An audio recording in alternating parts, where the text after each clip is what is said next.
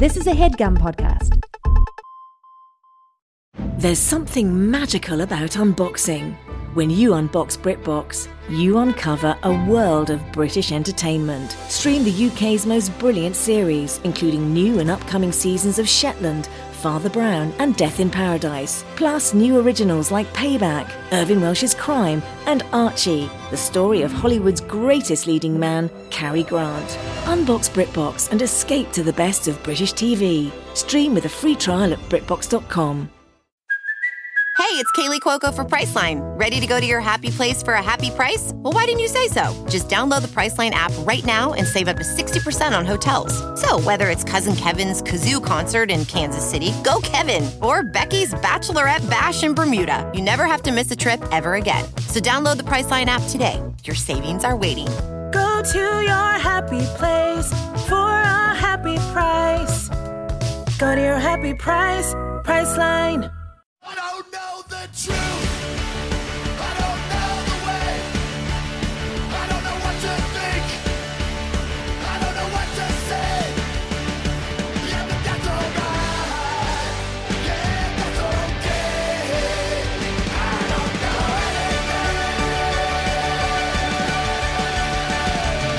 Hello, everyone. Welcome to Factually. I'm Adam Conover. Thank you for joining me once again as I talk to an incredible expert about all the amazing things they know that I don't know, that you might not know. My mind is going to be blown. Your mind is going to be blown. We're both going to have a great time together. At least that's the intro I've been doing on this show for a couple months now. Maybe I should change it up, come up with a different way to introduce this show, but I do enjoy saying it, and that is what we are here to do. I don't know. If you have thoughts on a new intro, send me an email at factually@adamconover.net. That is the show's email inbox. I do read those emails, and I do occasionally even reply to them, and I love to hear from you, the listener. But let's talk about what we are doing on this show today. Today, we are going to talk about political science once again. You know, we have just two political parties in America, and they're locked in permanent combat, right? They're constantly fighting for control of political institutions and to enact their preferred policies.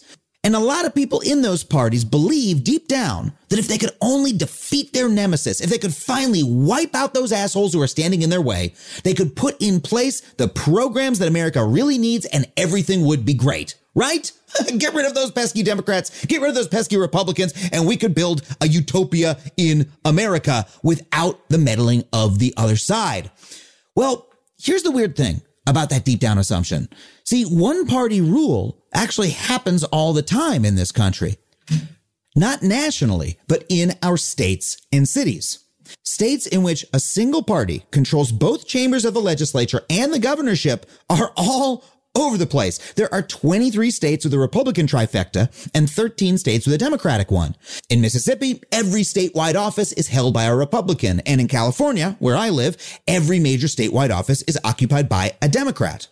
Now, contrary to what you sometimes hear, that's not because there are no Republicans in California. In fact, there are millions of Republicans here, way more than there are in a Republican state like Wyoming, for instance. But because they are not in the majority, the Republican Party here doesn't have much power. And, you know, this is a somewhat historical anomaly. California used to go back and forth between Republican and Democratic administrations. This is the state that gave America Nixon, Reagan, and Breitbart.com, yet now it is completely controlled by Democrats. In fact, a lot of the time when you go to the polls in California, even though it's a general election, you'll be looking at two ballot lines and choosing between two Democrats because no Republican at all is running for the seat. It is pretty wild. So you would think that with that total of a Democratic victory in this state, that Democrats would be able to enact their will, right? Put all those progressive programs that they want to put in place nationally in place locally. Paid family leave, affordable housing, reforming policing, all those big ticket objectives. Well, they should be able to get them done here in California, right?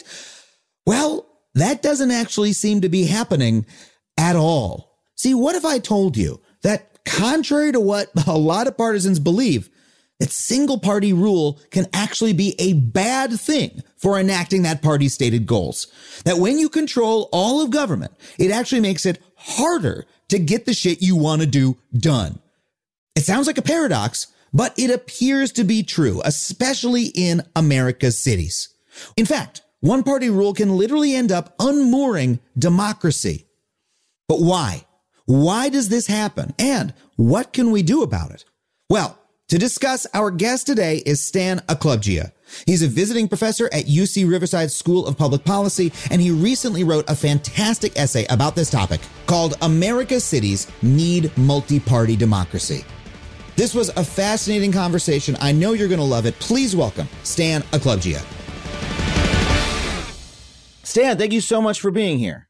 Hey, cool. Thanks for having me. It's a So pleasure. you wrote a fantastic piece in the newsletter Slow Boring a while back about why it is so hard for cities like Los Angeles, where I live, where you live, but also cities across the country to enact the kind of policies that their citizens actually want. You got citizens saying, we want to end housing segregation. We want, just to take one example, and then the people in charge end up putting in policies that either perpetuate or further those problems. Why is that? What is the systemic problem in our cities? Well, I mean, there's really no one singular answer to this. But I mean, in cities, we have a sort of different electoral system that's evolved over the decades, right? Since a lot of the reforms around the turn of the century leading up until now. And so we've kind of gone on this path dependency of really sort of using antiquated institutions that don't really reflect the modern realities on the ground, right? So when people end up in the voting booth, the way they vote and the way politicians sort of look to their preferences and try to translate those into policy is a bit discombobulated. And I think we all see the results. So you're saying that like the literal structure of the election system, you're talking about stuff like the number of seats there are, who they represent, stuff like what day the election is on, those sorts of structural issues? Yeah, that's exactly right. I mean, these are the sort of things we, like in academia, call political institutions, right? These sort of rules and norms that govern, our governing bodies and such.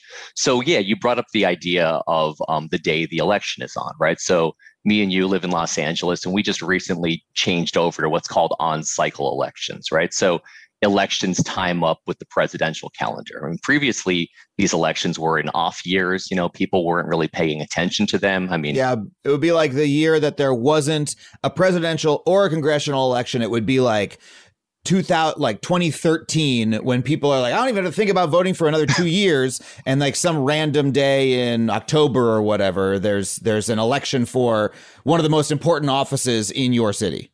No, and that's exactly right. So, I mean, everyone's busy, everyone has their life to live, and then all of a sudden there's an election. And so, people with crammed schedules are expected to become sort of experts in a whole slew of candidates without really any cues to guide their vote. And so what happens is, just the most high propensity voters, the people with the sort of most interest in the system end up being the ones. You're talking about cranky old people. Well, I mean, you said it, not me. Yeah, people are like, I heard there's a new building going up and I don't like it. Like those sorts of, I saw a man walking his dog and I've never seen him before. Like these sort of people. Yeah, the sort of neighborhood character block, right? That sort of want to encase their neighborhood like those mosquitoes in Jurassic Park and Amber to sort of live forever in perpetuity. Yeah. Well, I mean, it's one such constituency, but there's a lot of sort of special interest groups and a lot of people that are really highly motivated to keep government a certain way. And those are the people that make the time to turn out.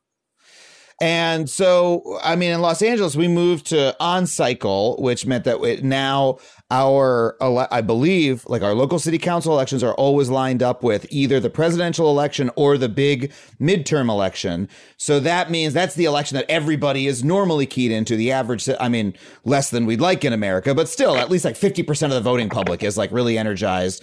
And they're a lot easier to reach and they're more likely to show up. And that's like a way that the elections have become more democratic in Los Angeles. But there's a lot of there's still a lot of structures that are opposed to that direction, that are still anti-democratic.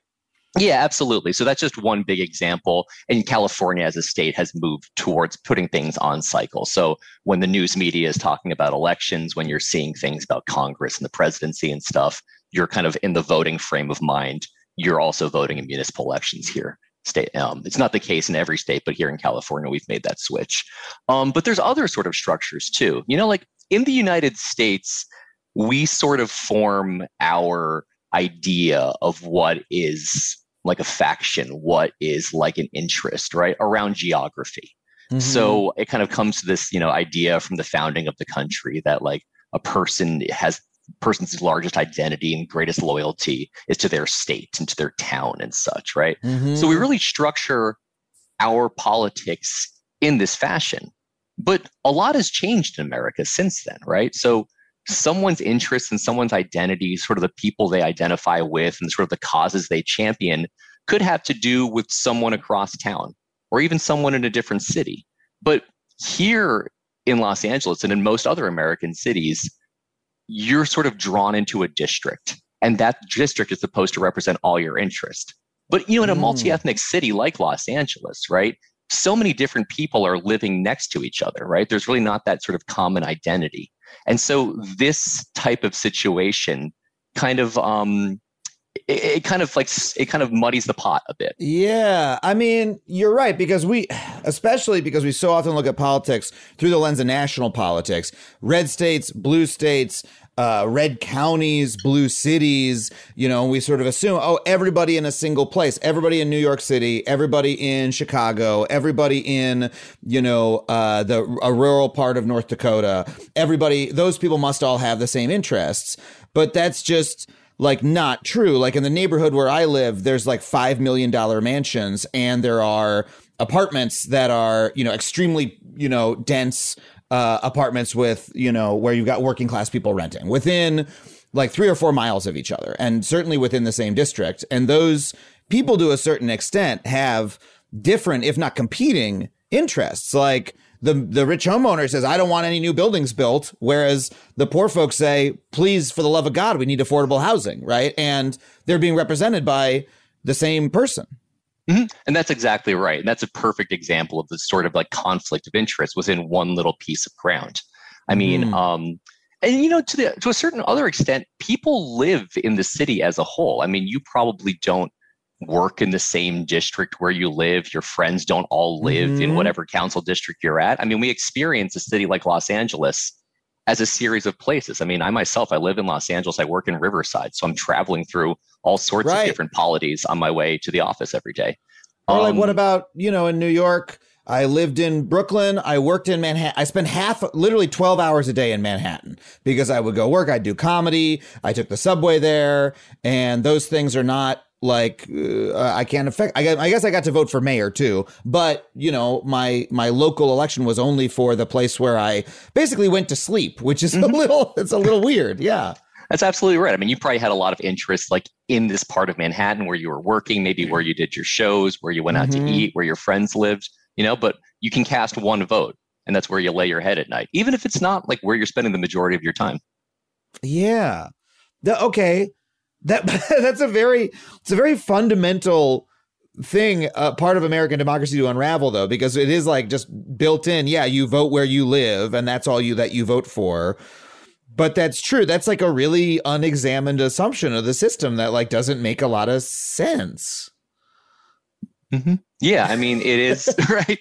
I mean, this is sort of like a big philosophical point, right? I mean, eventually you have to sort of organize your political institutions around something. But, there are other ways that are done around the world that sort of take this location-based system, right? I mean, everyone generally does it on that sort of principle, and sort of expands the type of commonalities and common interests that bring people together and let people organize their politics and their interests.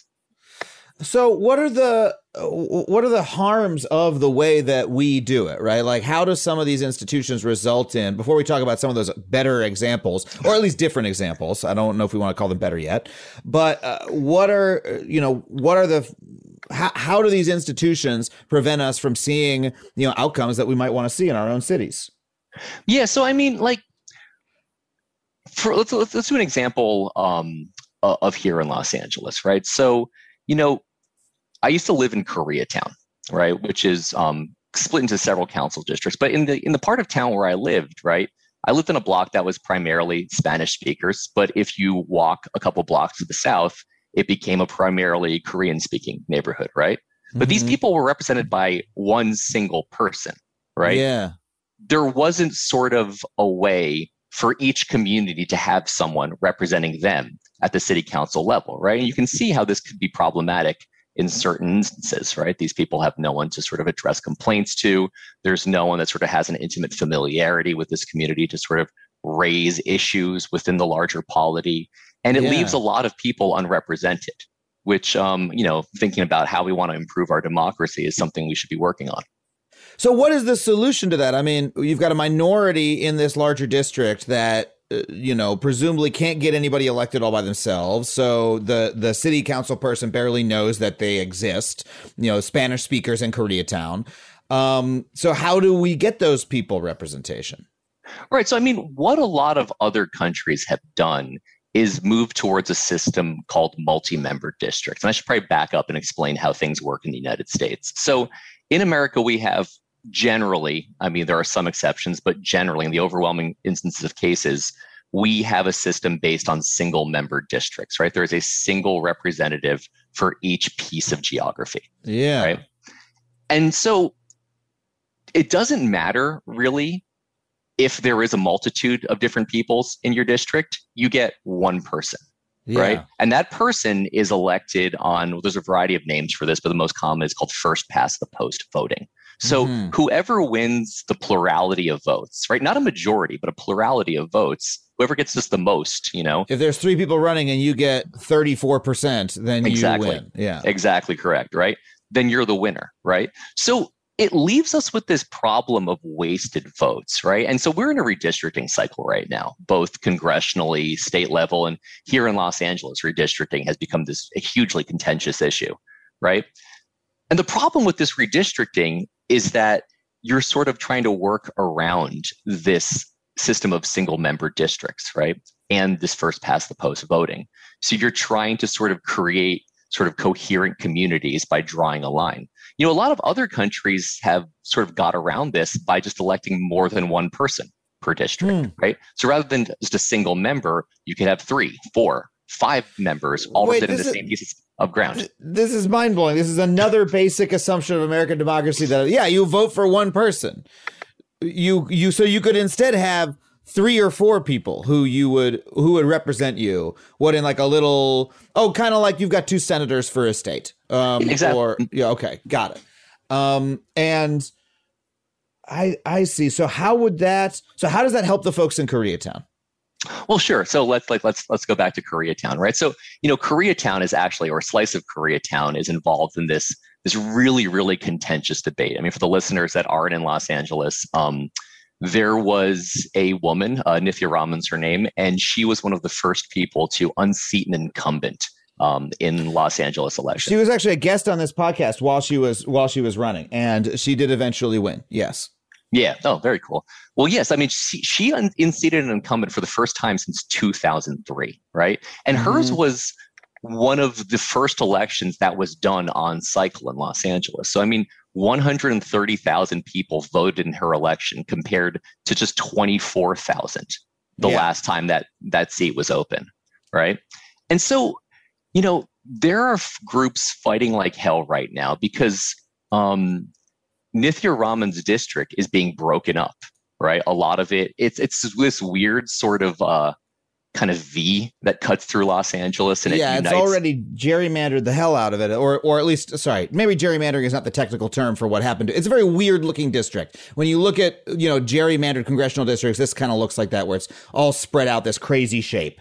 Yeah, exactly right. I mean, like it's sort of one of the pitfalls of having just 15 members in a city as large as Los Angeles and as diverse as Los Angeles, right? So, I mean, in Nithya Raman's district, you have sort of Los Feliz hipsters and such. You have a big slice of Koreatown, and then it kind of jumps up into the Sherman Oaks area, just kind of single family homes, like your typical idea. Much more conservative area, yeah. Extremely, extremely conservative area. I mean, conservative as in like not the sort of conservative on the national scale, but very sort of like we like things the way they are, very status quo. I mean, it's also where folks who are conservative on the national scale, that's where they live in Los Angeles. Like it's both conservative Democrats and conservative Republicans up there. Yeah, true. I guess for conservative for Los Angeles. Yeah. I mean, everything's on a spectrum, right? So they're like conservatives who like, have a couple gay friends. You know what I mean? Like we're talking about. I mean, one of the things in this, one of the problems of talking about this is that our language in our political culture in America is so focused on the national that we always feel the need to say, oh, well, they're conservatives, not in this. When like we're talking about, these are people in city politics, they vote conservatively, and it's difficult for us to say that because we are so wedded to this national view. They're like conservatives locally, even though they voted for Joe Biden and whoever else. But, on city politics, that's what they are. Sorry, go on. I cut you off. No. That's actually a really good point to bring up. Yeah, like people like sort of conservatism expressed itself differently depending on the context. So, Nithya Raman's district is being broken up, and a lot of it is trying to sort of redraw this old base that she had of renters, of progressive activists. I know a lot of my friends in a group called Ground Game LA are working really hard against this redistricting because they were the people that got Councilmember Raman into office in the first place, right? But this is sort of illustrating this folly of the land-based system of voting, right? Because you have to draw a line around certain constituencies in order to get some sort of representation, you can disenfranchise these people just simply by shifting a border up or down. Yeah, well, that's the same thing that happens on the congressional level with gerrymandering, and it happens in our cities too. It's happening in the city. It's, by the way, if you're listening, I know we're talking about Los Angeles a lot. This is probably happening in the city that you live in. You probably just don't know about it because your local newspaper was closed because of Facebook, and you're very busy and you have a lot of time in your hands and nobody's writing about this. So, it is a weird perversity that this happens. So how would multi-member districts solve this problem? Yeah, right. So, I mean, the big thing to think about is that people's primary allegiance isn't just to some piece of ground, right? There's stronger identities that cut across geography and unite people that might be living in disparate parts of the city. So one of the ways in which moving to multi-member districts and electing people along a system of proportional representation, which we haven't talked about yet, but is sort of the way of a lot of European democracies, how they allocate seats in a legislative body, right? So one of the advantages of this system of allocating a number of seats based on the proportion of votes you get in an election is it sort of breaks this stranglehold that two parties have on legislative contests, right? So given a system that allows more parties to flourish, right, people have these better voting queues, and so you can sort of form these larger slates, right, to sort of attract voters given different sort of bents, different interests and that sort of thing, right? And so, like, for example, you could start to have a slate of candidates all organizing around renters' rights in Los Angeles, right? Sort of the renter party. And so renters, right, an identity that cuts across, not just one little piece of land. Yeah. These sort of people can look at a ballot, see renters party and say, oh, this is the party for me. Check it. And depending on if they get over a certain threshold, they can have a person representing them within their district, right? There's a person that they could turn to redress their most basic complaints. I see. So maybe in a big district like CD4, that's the one that I live in, the one that Nithya Raman represents, where you've got the rich homeowners and you've got the hipsters, and then you've got you've got folks in Koreatown. You have an ethnic enclave that has its own interests and concerns, right? And these are very different places physically, across the district. You've got the rich mansions in the hills, you've got the folks in Silver Lake, and you've got, Koreatown's a totally different sort of physical area with different economic profile.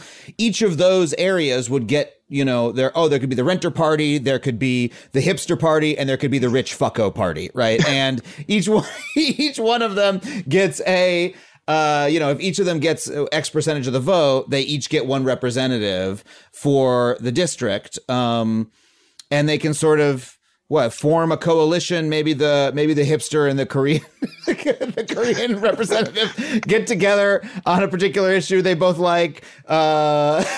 I don't know. And they sort of a little bit closer to the way parliamentary democracies work, or? No, that's exactly right. So, I mean, okay. it creates a system in which you really are forced to have compromise between these parties, right? What we have in Los Angeles right now is just single party dominance. Everyone in Los Angeles is a Democrat. I know John Lee, a representative up in the Valley, is a no party preference. He was previously a Republican, but I guess that's not cool anymore. So he is no party listed. But you really just have one party in Los Angeles politics. And you can see this kind of creates a problem, right? Because our system of electoral accountability is precipice on this idea that when the party in power isn't doing well, right? And it isn't sort of working for you, you throw the bums out, right? Yeah. And you put the other party in power. But you don't have this in Los Angeles. Everyone's a Democrat by default. And so as a result, you really don't have a queue except for learning about a certain candidate, right? Like kind of becoming encyclopedic, which a lot of people don't have the capacity for. Well, and there's so many problems with that. I mean, first of all, let's just acknowledge there's Republicans in Los Angeles, and perhaps those folks could have some representation as well. You know what I mean? Like if you're a Democrat in Los Angeles, you're like, yeah, fuck them. But like, I mean, in reality, I think we would want some amount of representation for like having minority representation of all types is like important in democracy. That's one thing. But then, yeah, for another, it's like you end up with this weird like belief or this weird artifice that all the candidates are somehow identical because they're all Democrats. So it's like, you know, every single candidate or let's say every single politician in Los Angeles who are all Democrats, they're all members of the Democratic Party. They all said, yes, Joe Biden is so good and I support gay rights and and all those national issues. They're basically claiming to be identical.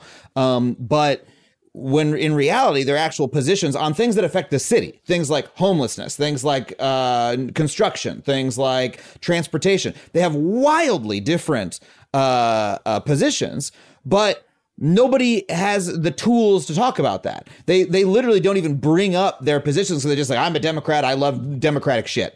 But it's all national. They're like, I'm for gun control. Yeah, who gives a shit? we're talking about you know, whether or not affordable housing should be constructed, which is not part of the National Democratic Party platform. So you end up with this weird situation where a Democrat runs against a Democrat and they have trouble they're like, I'm the progressive. No, I'm the progressive. And like the one that actually is progressive or conservative on a city level has trouble even explaining how different they are because nobody even has the vocabulary. And there's no party apparatus. There's no block of people who's saying, okay, we're going to pick the best affordable housing person, you know, for the affordable housing party, because there's just one party. There's only one apparatus. So it means that like, yeah, we end up with no choice at all. No, that's exactly right. That's exactly right. And so, you know, it really puts this sort of undue burden, and I think anti-democratic burden on voters, right? So in order to figure out how to best vote your preferences, you need to become encyclopedic about a certain candidate, right? Yeah. You need to know like their positions on this, what they said 5 years ago, et cetera, et cetera. And then you have to do this for every single candidate for office, right? So you have to do this for your assembly member. You have to do this for your member of the state Senate, right? And on and on and on. Oh, yeah, and it's impossible to do that. Like I follow local politics. Over the last couple of years, I've become encyclopedic about it. And the problem is it's something I can't expect other people to do. You know, like I was talking to a friend who lives in a different district than me, and she was like, "Oh yeah, we have a really good councilwoman. I saw like an ad for her." And I was like, no, actually, she's really bad. Like, I know your values and I know that your council person does not agree with your values, but it's going to take me half an hour to explain to you why, because it's not covered in any paper. There's no party running against her. I just have to go through and go like, okay, so like 6 months ago, she did this thing. And then she said she was going to do that thing, but she did this thing instead. And then, you know, she betrayed this constituency and all these people got really mad at her and blah, blah, blah. And it's like overwhelming to have to explain this individually to every single voter when this person is just in the district going, hey, I'm a good Democrat. And everyone goes, okay, well, that seems good to me. No, that's exactly right. And I mean, like, you know, it's a very inefficient way of doing things too, right? You only have so much time in your day and you can't go and explain to every single person in Los Angeles, you know, everything there is to know. There was a really important study on this done about 30 years ago by a political scientist then at the University of California, San Diego. Arthur Lupia is his name. And the paper was called Shortcuts versus Encyclopedias, right? So Dr. Lupia looked at a series of competing ballot initiatives for insurance reform in California, something really esoteric that no one really has much idea about. And so what he showed was that, sort of just kind of summarizing the paper, people could vote their deepest held preference, right? If you surveyed them, asked them about their positions on everything, they could vote almost perfectly accurate just by looking at which group endorsed, right? Or which politician endorsed which position on this insurance reform versus actually sitting down with the text of the law and, a legal expert there explaining all the minutiae and jargon to them, right? And becoming this encyclopedia about it, right? This shortcut is just about as efficient. And this is where I think parties can step in. I think party cues are an extremely valuable shortcut for voters, right? And it helps them sort of organize their preferences, and it helps them sort of see, okay, I can just look at a ballot and see renter party or rich fucko party if you happen to be a rich fucko. And then look, this is me. This is my person here. Bang, you hit him with a vote and you're good. But, okay, so why don't we have parties like that on a local? I mean, I understand why, I've done television about it before, about how on a national level, when you have first past the post voting, it creates an incentive to have just two parties, like sort of mathematically, game theoretically, everything boils down and you end up with two parties. It's very hard for a third party to get a foothold. Is the same true locally? Is that the deal? Yeah, that's exactly it, right? So, well, I always love it when my guests say, as you say often, that's exactly right. That's why I have the podcast. That is, in fact, I should rename the podcast. That's exactly right, Adam. Yeah. I'm sorry. Please go on. Explain it to me. No. Well, just here validating you. No, but the system works sort of like this. There's a sort of axiom in political science called Duverger's law. And it's named after this French sociologist, Maurice Duverger. It's not exactly a law. I know a bunch of, the 5 political scientists that are listening to this right now are going to quibble about how actually set in concrete it is. But, that's for our personal conferences. That's why we're so much fun.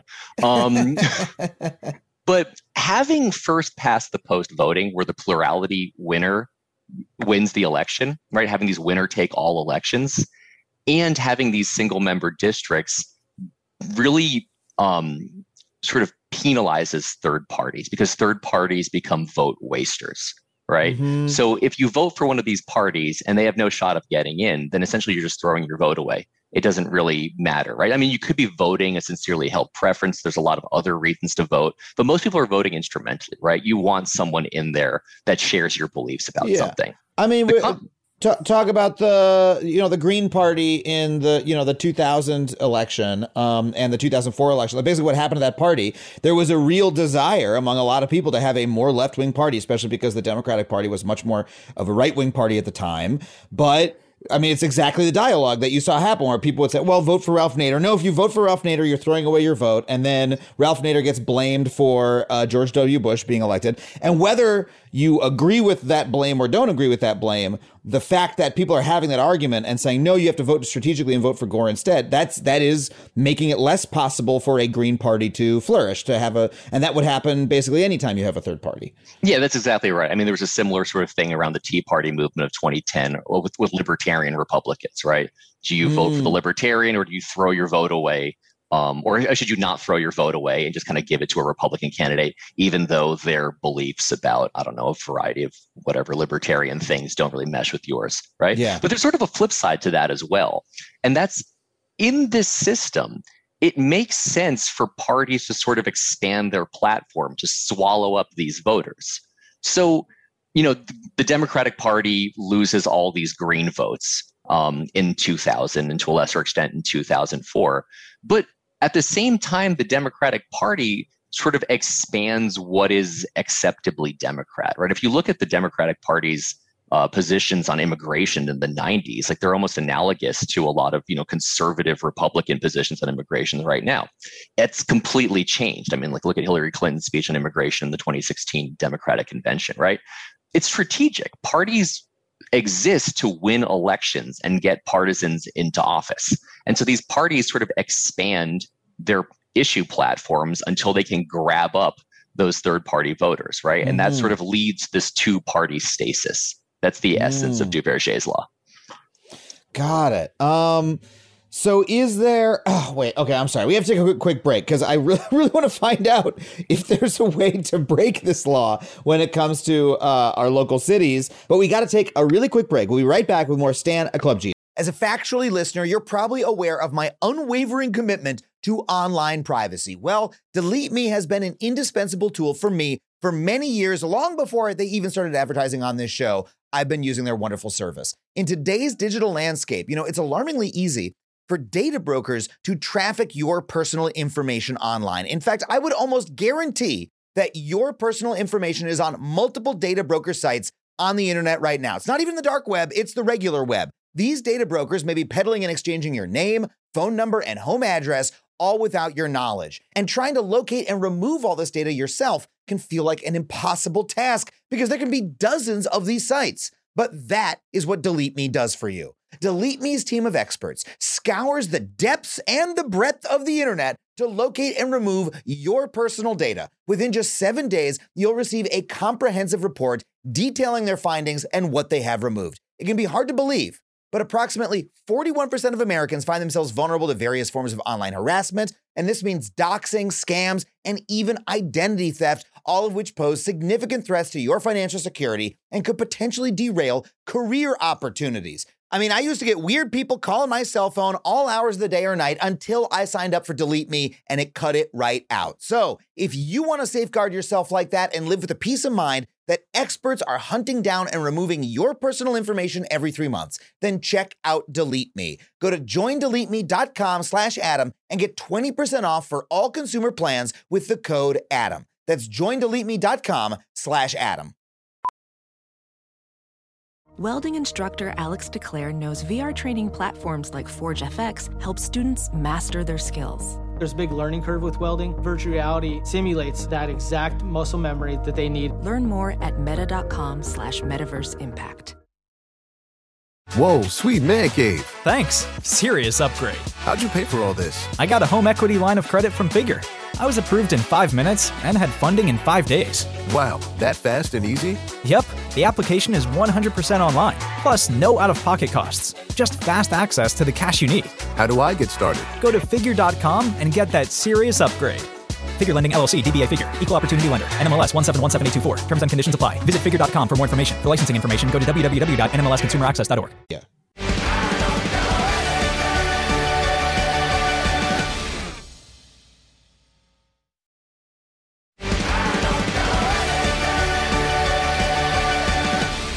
We're back with Stan Oklobdzija. Stan, so you've been explaining how multi-member districts and proportional elections would be much better for our cities. But I got to say, I've been around for a while. I've heard a lot of, hey, it sure would be better to vote this or that way. And, a lot of pie in the sky election theorizing. I always worried that if I go to school for political science, this is what I would do, is I would just find out about a lot of theoretically great voting systems. How the hell do we implement any of these? Well, there's, a lot of different ways that you can sort of push reform, right? It'd be a little bit naive to think that the incumbents that benefit from our current system would just sort of voluntarily cede their grasp on power and just do the right thing for America. It's a very West Wing vision of politics. But here in California, we do have an initiative process, right? A city can change its charter if a majority of voters wish to see it done. So that's one avenue if you're in a state with this sort of progressive in the turn of the 20th century version, set of political institutions where you can put a thing on a ballot and make big structural reform that way. And there are initiatives in states other than California. California is famous for having an initiative process, but there's initiatives in, Michigan. Do you know how many states have initiative or ballot measures like that? Oof, I believe it's about 23 of the 50 states. Well, that's almost half. That's not bad. Yeah. Mm-hmm. There's 50, right? Yeah, 23. So yes, almost half. No, exactly right. So, I mean, like California is the real big initiative machine, but Colorado, Oregon, Washington are all big initiative states. Nevada has it, and a lot of sort of big legislation, really consequential legislation in a lot of these states have come via the ballot box. Got it. So we could potentially, if we build support for multi-member districts, like put that on a ballot initiative and really try to, get the public to have their say on it. But I don't know. I still have the concern that so much of the time our political system is driven by the folks who are trying to keep everything the same, right? The wealthy folks who don't want to see affordable housing be built are still in control of so many of our local governments across the country, right? And those people are a lot better at organizing, and they're able to get a lot defeated, and they might not like this proposal, right? Because it reduces their power. They're like, hold on a second. I don't want multi-member districts because currently our single member is the white wealthy homeowner like me. So I don't want multi-member districts. I don't want those folks in Koreatown getting their candidate in. And they can mobilize against it and raise money to run ads against it. And, those folks are powerful. I mean, we had a ton of really great ballot initiatives defeated in California, just last year. So, I mean, how do we overcome that? Yeah. So, I mean, there is a history of voters and large coalitions overcoming these really entrenched structural biases. So I'm a political scientist, and I have to say that these are a very bad thing and we should do away with them. But a great example of this is term limits, right? Term limits was an extremely anti-incumbent movement, right? It was very unpopular amongst entrenched interest groups, and it passed. And it passed not just in California, but via the initiative process around the West. Oh, okay. So there was, I actually never thought of this. There's a time at which there were no term limits. And then people were like, this is fucking bullshit. We've got, Mr. Bill Fucko. Sorry, I keep going for reaching for the same stupid name. Bill Fucko's been in there 50 years and he's a pawn of the whatever interests. And we got to institute term limits. And then what? There was just a populist uprising around term limits?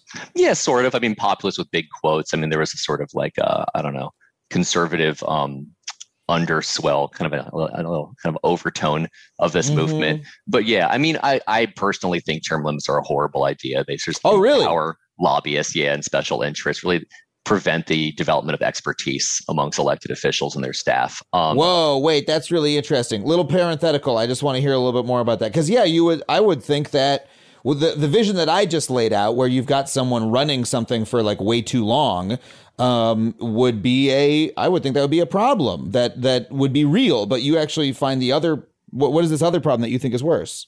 Yeah, I mean, there's a lot of sort of empirical research on this, but essentially a member of an elected body never really has the chance to develop expertise, right? So all expertise has to be farmed out. And those places where it's farmed out are lobbying groups. They're interest groups, right?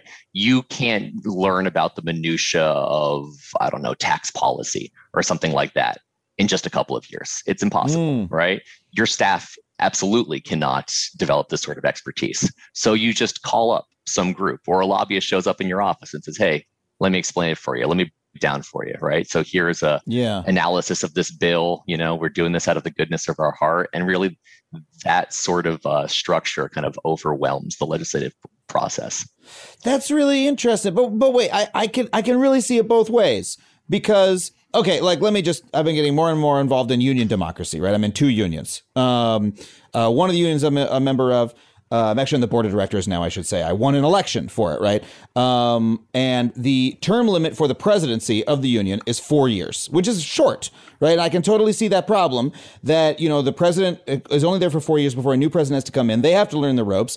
And that empowers people like the staff members of the union who are there for, decades and decades. And so maybe now the elected representative of the membership doesn't get their say, right? So I understand your argument there.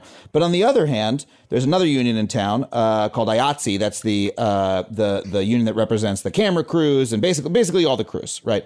Makeup and hair and costumes and the grips and all those people, right? And the president of that union, I'm actually not sure. I don't believe there's term limits, because I believe the same dude's been running it since 2008 or 2009, right? And so I'm looking at that going, now I'm hearing a lot of members of that union saying, hold on a second, how do we create change? This guy is so entrenched that we are having trouble changing the leadership of the union, that we don't feel represented. Yet this dude is like so entrenched that we can't get him out of there because he's just been working the levers of power for so long, right? I can see that as being the opposite problem, where you get the boss at Tammany Hall effect, where you just get this like person who's a king and can never be removed. Is that not a concern? Well, sure. Yeah. I mean, you do have like this sort of boss tweed thing, but I think the solution to that, and it's the reason I've become so in favor of multi-member districts and proportional representation, not just in cities like Los Angeles, but across the country, is to make better election rules, right? Make democratic accountability stronger, such that if a person does want to stay in office, they have more to fear from voters throwing them out. They can't just manipulate rules. They can't sort of rely on this incumbency effect and sort of this overwhelming information bias that sort of prevents people from seeing actually like, that their interests aren't being represented and taking appropriate action to kick them out of office. So I don't really know about. So we come up with other methods to make sure that they're being responsive, like basically no term limits, but we make it a lot easier to kick them out so that they are really incentivized to like keep their ear to the ground and be representing their constituents. No, that's exactly right. And I think sort of creating conditions where you can have more parties allows for better democracy, right? These shifting coalitions that have to form in order for government to function in these sort of systems, it creates a better system of democratic accountability, right? There's a political scientist at Drexel University. His name's Jack Santucci. He has a book coming out about this, sort of showing that, electoral systems producing more parties sort of has these like better outcomes on democracy. Yeah. But okay, so let's say that I agree with you that more parties are better for democracy. Unfortunately, a lot of people don't like parties or politicians, right? There's like a gut reaction that people have to like, I don't like politicians. I don't like political parties. Less would be better, right? And that seems like that would be a barrier to us doing a ballot initiative that says, hey, we need more political parties. If I go to people in California, hey, vote yes or no, create a system with more political parties and 3 times as many politicians. Oh, no, hold on. I'll explain to you why this is good. No, I know. It sounds like I'm telling you to like create more lawyers in the world or something like that. But no, in fact, this would be good for you. It seems like a tough sell. Yeah, absolutely. I mean, I don't know what the latest approval figures on Congress, but I think like cockroaches and like communism had a higher approval rating than Congress the last time I looked. But yeah. There is something for everybody in this system. If you were to expand a city council like Los Angeles or wherever you live, right? Los Angeles is just particularly bad in the number of constituents per representative. If you expanded the number of elected officials, you created a system where more than one person can represent a piece of geography, and you allocated those seats by proportional representation via a whole variety of systems. There could be, and there probably would be, if you have like sort of a semi-mainstream political bent to you, there could be an entire party representing you and your interests in on a city council, right? You mean literally just me, Adam, like the Adam Party, and they just represent me personally? Well, I don't know the tenets of the Adam Party, but you seem like a pretty normal guy, so I'm going to go out on a limb. Oh no, you don't know. If you give me power, you don't know what I would put in place, man. I don't know if you want to see that situation. We'd all be wearing pants on our heads, okay? No, you mean I could be more directly represented by someone who like really there'd be like an urbanism party that's all about building bike lanes that I could join. You're talking about that kind of thing. No, absolutely right. So, I mean, I got into this, like sort of electoral systems aren't really my forte. They weren't really this thing that kind of got me into academia. Like this came from doing housing activism for a while, trying to fix the housing crisis in Los Angeles and across California. And we keep butting up against the exact same thing, right? Like these political institutions constrain progress. But you don't have to just be a housing activist. You don't have to just be someone that's into housing, right? If you're, for example, like a democratic socialist, right? There's a reason why left parties don't really exist to the extent that they do in Europe here in the United States, right? It has to do a lot with how people concentrate in areas, right? The fact that, it's unviable for a small group of people representing sort of, an interest that is real and is held by many people, but will never kind of win a plurality. Is a reason why these people never get any representation. There's a really great book by a professor of political science from Stanford named Jonathan Rodden called Why Cities Lose, which I encourage everyone sort of in one of these left movements to read and see just sort of how the geography of where factories are located and how it just kind of compacts workers together into one area, how that created two separate political realities in Europe versus the United States, just based on the rules of elections. But wait, okay, look, I don't know that much about European politics. I do know that there are left-wing parties, but I also know that there's like right-wing racist, just like avowedly racist parties. Just parties like, we are for white people and we want to kick out anybody who's not white and we want to kill them all. And like, and when I hear political news out of Europe, it's always like, oh no, one of those parties is winning. It's never like, oh, the idealistic left-wingers who want to build all the bike lanes won, right? It's always like, uh-oh, here comes Hitler too. In France or whatever. So is that not a little bit of a concern? I mean, because we have had, I got to say, the two-party system in America did sort of squelch out, a lot of like avowedly racist, like David Duke, didn't have a party to represent him for a long time. He's like, couldn't buy an endorsement, as a result of our two-party system. So is that a concern at all from systems like this?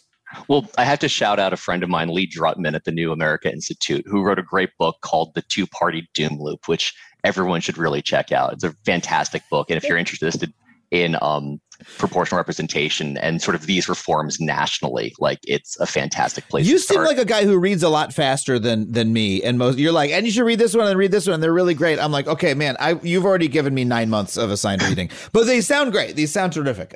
Please go on. Please go on. It's why you make the big bucks in academia, right?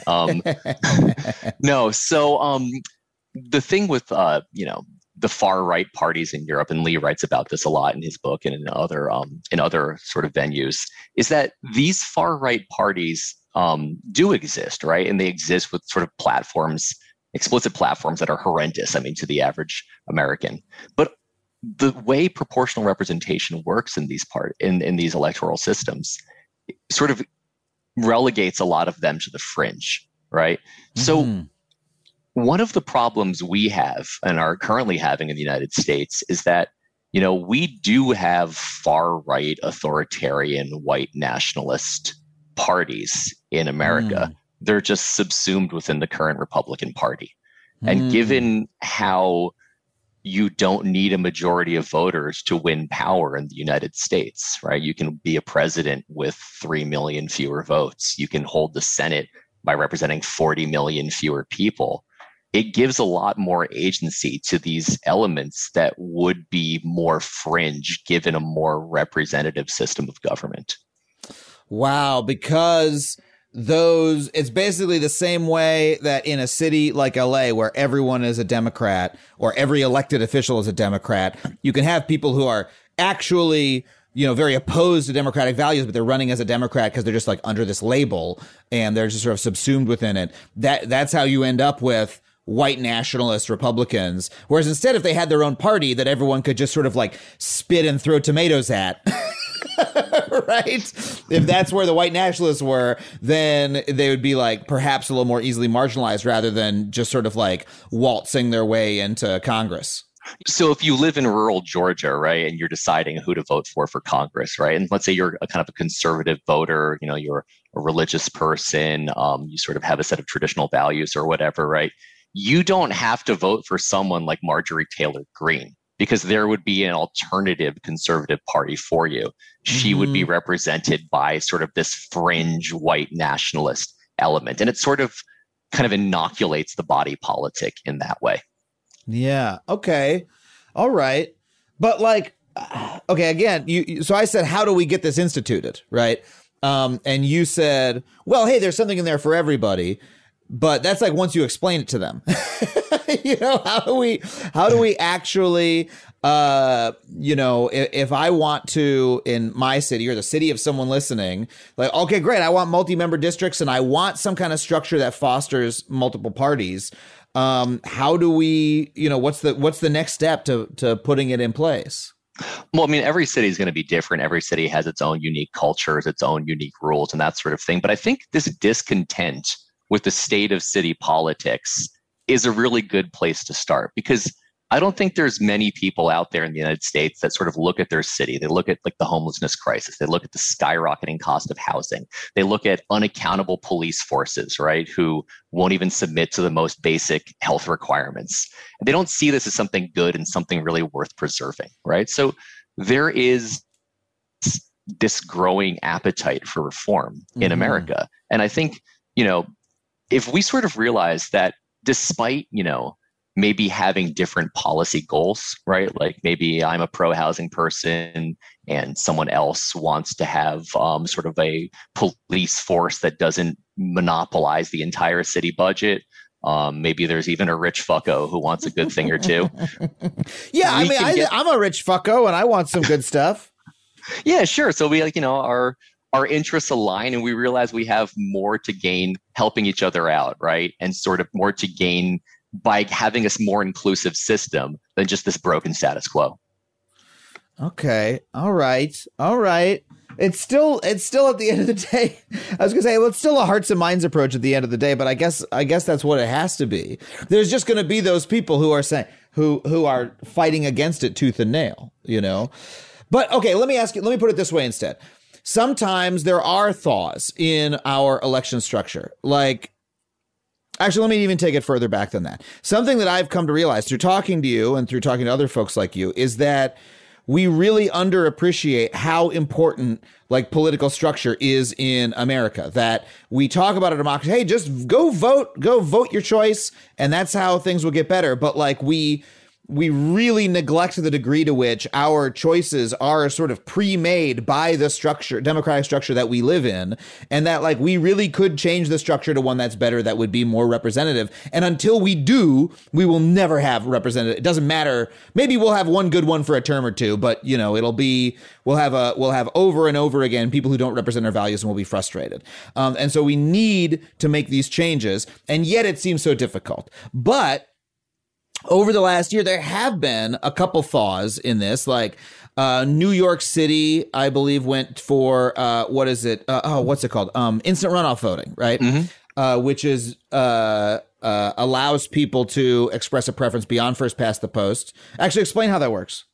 Yeah, so instant runoff voting is a way of ranking your preferences for a candidate. You're still operating within a single member district, but it sort of helps get rid of this wasted vote problem, right? So you can say that I would want the Green Party candidate or whatever as my first choice. But even if that person has no chance of winning, you can still put the sort of Democrat or whatever underneath, right? So when a person no longer becomes viable, their first they become ineligible, and then their second choice moves up to first.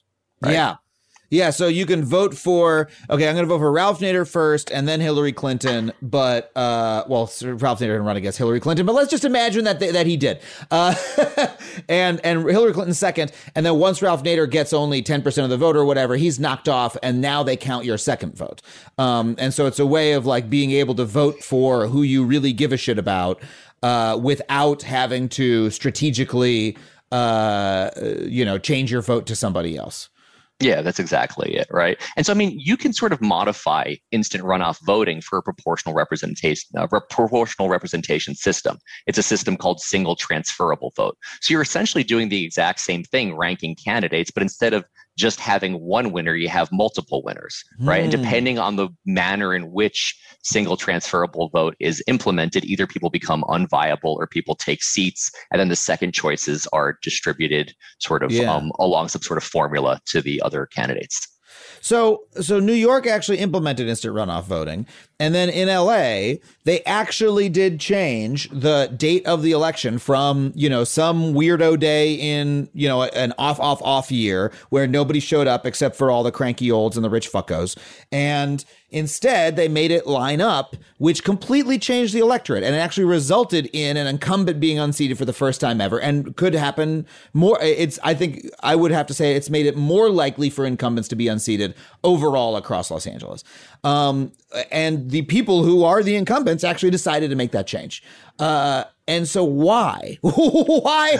What caused, I guess what I'm curious to know is what caused in both of these old sclerotic democratic systems controlled by a single party in New York and LA, what caused the people who run that system to go, you know what, we should actually make a better change, even though it didn't necessarily benefit those individual politicians to do so?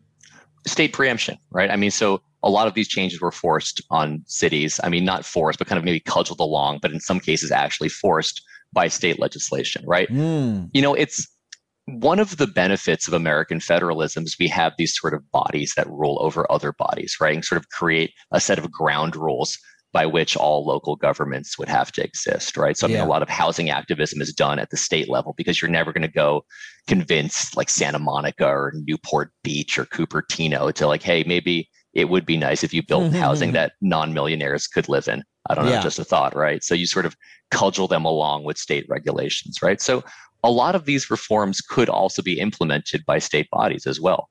It creates a better system and a more equitable and representative system for local governments, which I think personally would be in the interest of the state to pursue.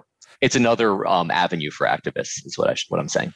Are there any brewing movements to do any of these things in places across, like are multi-member districts, do they exist anywhere in America today? Well, they do. There's a sort of system of at-large representation, right? So many people will represent a city as a whole.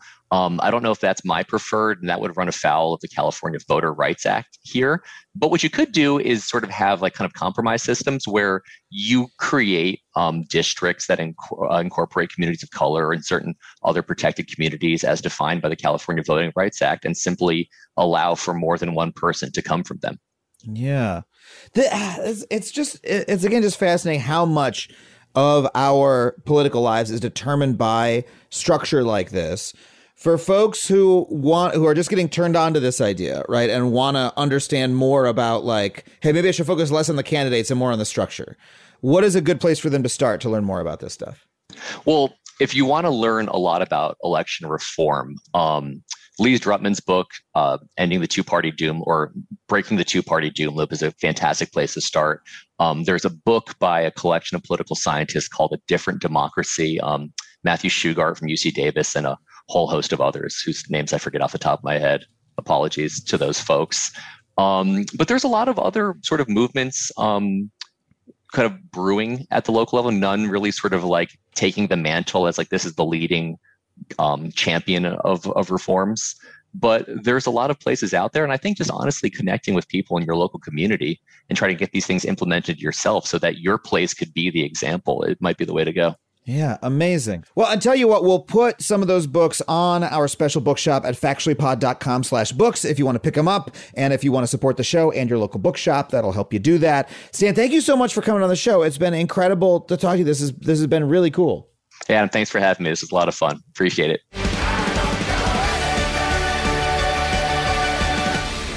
Well, thank you once again to Stan Oklobdzija for coming on the show. I hope you loved that conversation as much as I did. Once again, if you like the show, shoot me an email at factually@adamconover.net. I do love to read your emails all the time. And if you want to pick up any books from any of our incredible guests you've heard on the show, visit factuallypod.com/books. That's factuallypod.com/books. I want to thank our producers, Chelsea Jacobson and Sam Roudman, our engineer, Ryan Connor, Andrew WK for doing our theme song, the fine folks at Falcon Northwest for building me the incredible custom gaming PC that I'm recording this very episode for you on.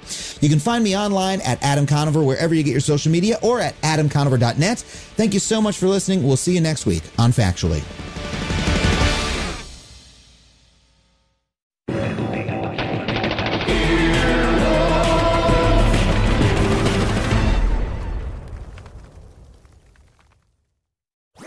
That was a HeadGum podcast.